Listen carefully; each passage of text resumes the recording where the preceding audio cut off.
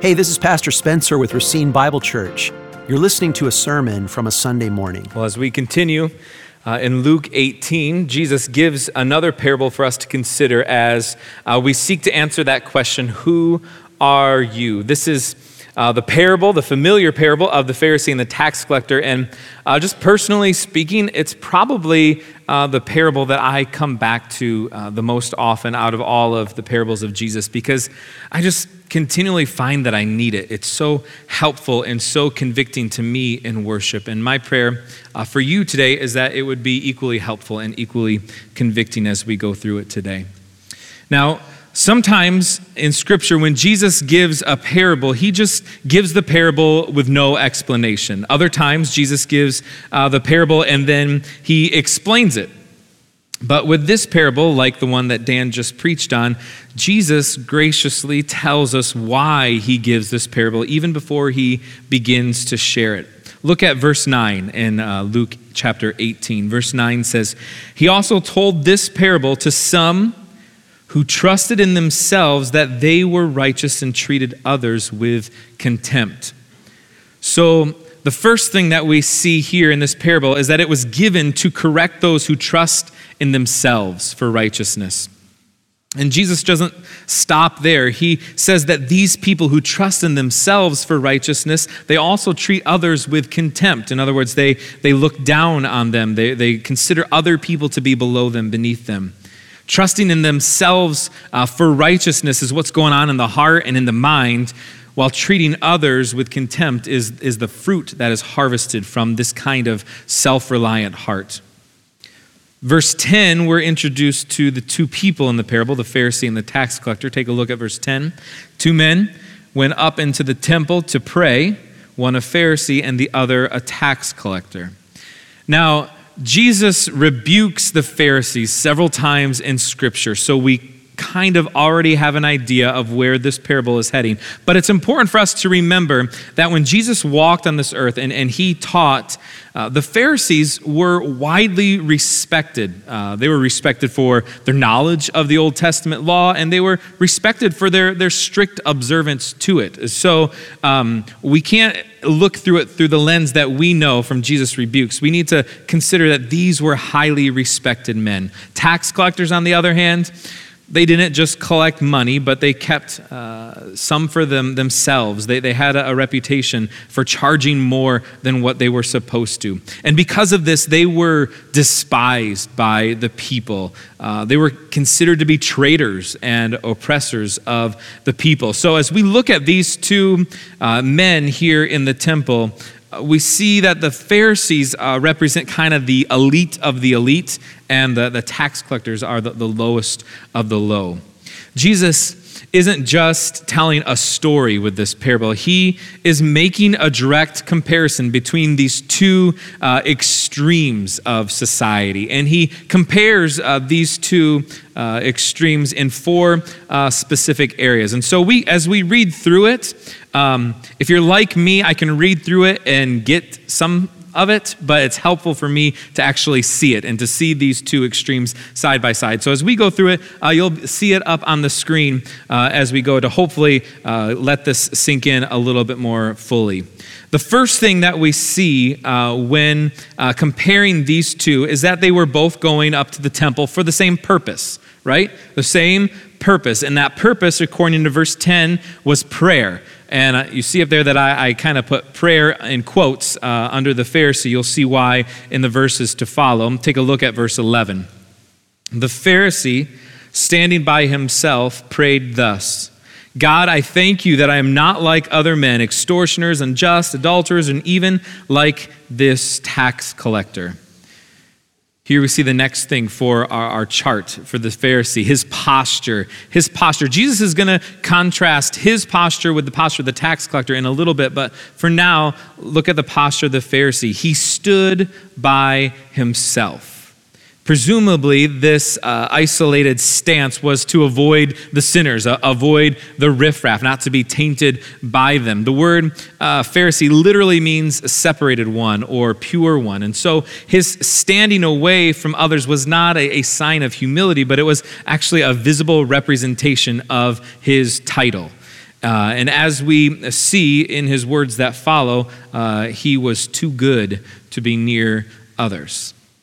This brings us to the next thing on our chart. We've already established that he went to the temple for the purpose of prayer. Now we're given the actual content of his prayer. And take a look at it. He says, God, I thank you that I'm not like other men. And then he lists the extortioners, the unjust, the adulterers, and then he even singles out that tax collector over there personally. So basically, if we sum up his prayer, he's saying, God, thank you for me. Thank you that I'm not like the other bad people. Verse 10, thank you for all of the good that I am and that I do. Verse 11, take a look at the next verse.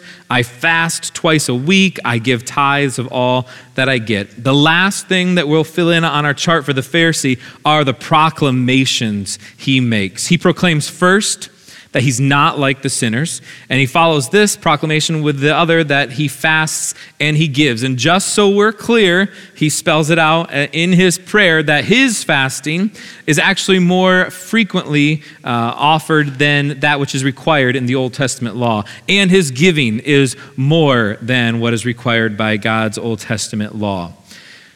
Here's the Pharisee. Now we turn to verse 13, to the tax collector. Take a look at verse 13. But the tax collector, standing far off, would not even lift up his eyes to heaven, but he beat his breast, saying, God, be merciful to me, a sinner. We talked about the posture of the Pharisee, now the posture of the tax collector here. Kind of three things. First, he stood far off. Notice that it's a greater distance than the Pharisee, who stood far enough away from the people to not be tainted by him, but close enough so that they could hear his awesome prayer. The tax collector is described as standing far off, a sign of humility that he was unworthy to even be in the presence of the other people. The other two things, he wouldn't even lift up his eyes to heaven. And thirdly, he beat his breast as a visible demonstration of his heart's posture. We hear his prayer, much shorter than the Pharisee, his prayer, God, be merciful to me. And his proclamation, not that I'm so good, but I'm a sinner. If you think back to verse 9 that started off this section, rather than trust in himself, the tax collector cries out to God for mercy. Rather than treat others with contempt, he actually treats himself with contempt. Jesus ends the parable with these words, verse 14. I tell you, this man went down to his house justified rather than the other. For everyone who exalts himself will be humbled, but the one who humbles himself will be exalted. Now, if we're honest, verse 11 for us is probably the most shocking. The verse that the Pharisee says, thank you, God, for me. I mean, who says that in our day? But for the original hearers and the early readers of this parable, verse 14, this verse is the most shocking. The fact that the tax collector went home justified, that would have just been absolutely mind-boggling for them. But then to add on top of that he went home justified rather than the Pharisee, this would be extremely difficult to digest. So Jesus, in his grace and his wisdom, explains this startling conclusion with a promise.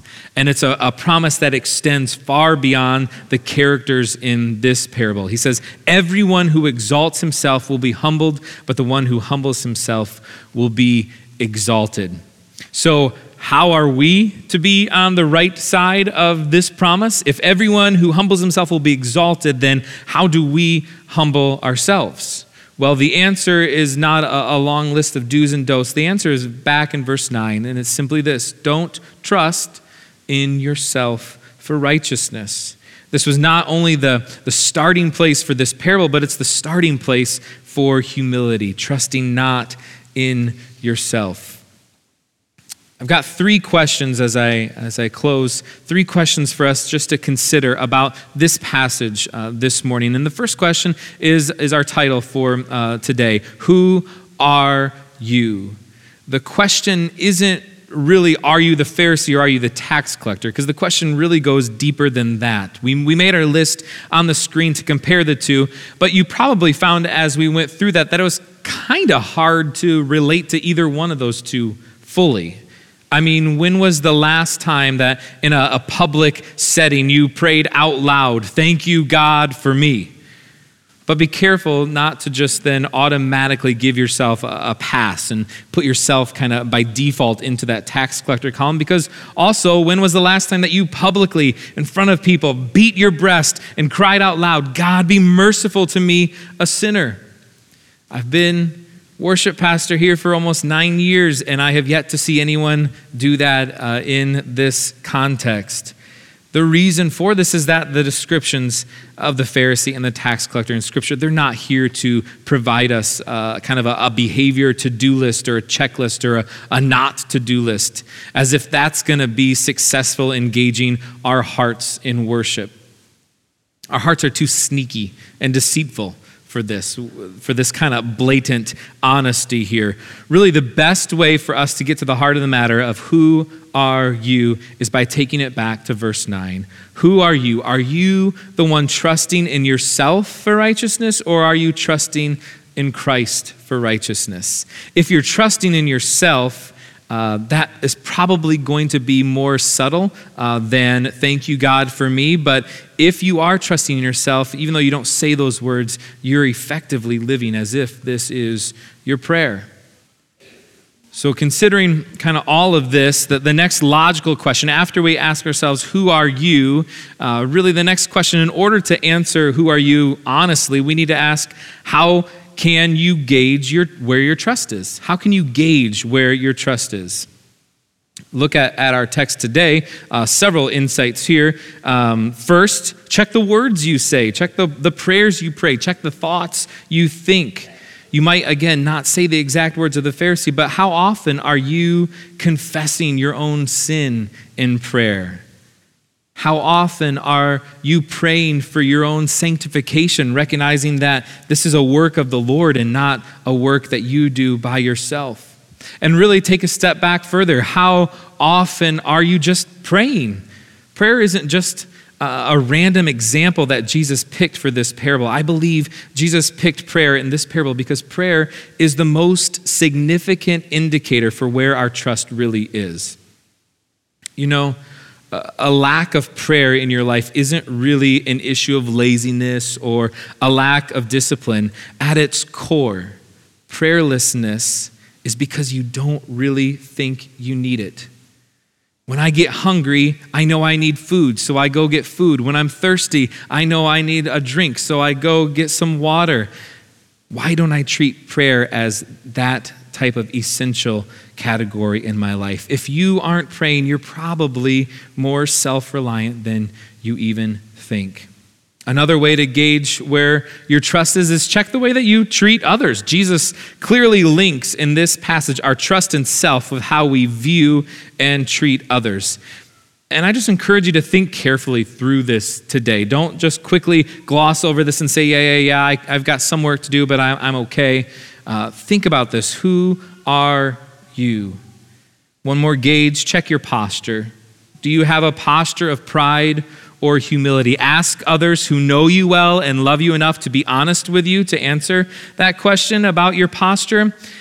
Really think about this last year. I think one of the benefits of last year is that it put on full display our postures, whether it be pride or humility. What have your social media posts shown about your posture? What have your conversations, the words that you've used in debates?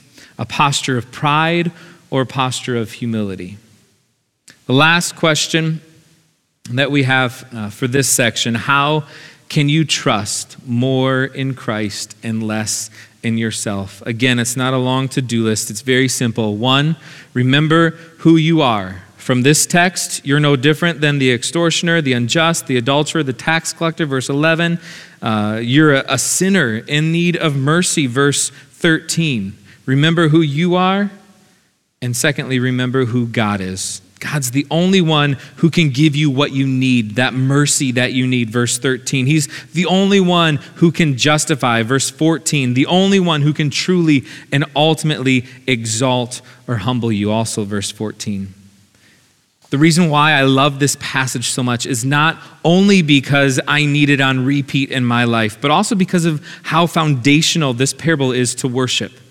My job each week as worship pastor is essentially this, to help us all answer this question. Who are you? Are you trusting in Jesus? Or are you trusting in yourself? Are you aware of your need of Jesus?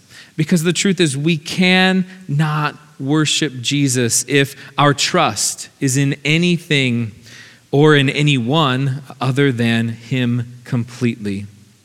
If we're honest with ourselves, our trust is not fully in Jesus as much as we think it is. And so it's helpful for us to weekly have a reset on that. We need to honestly admit this, repent of it, and seek to grow in our trust of him. We're going to sing 2 songs now, and they're meant really for us to carefully consider what we've read from God's word in this passage. The first song could be written from the tax collector's perspective. We are sinners and we need the mercy of Christ. And the second song really confronts the thinking of the Pharisee. No matter what good we could do, it's still insufficient for our salvation. Christ is our only hope for righteousness. So would you stand as we sing and pray together? To find out more about our ministry, contact us at racinebible.org. Thank you for listening.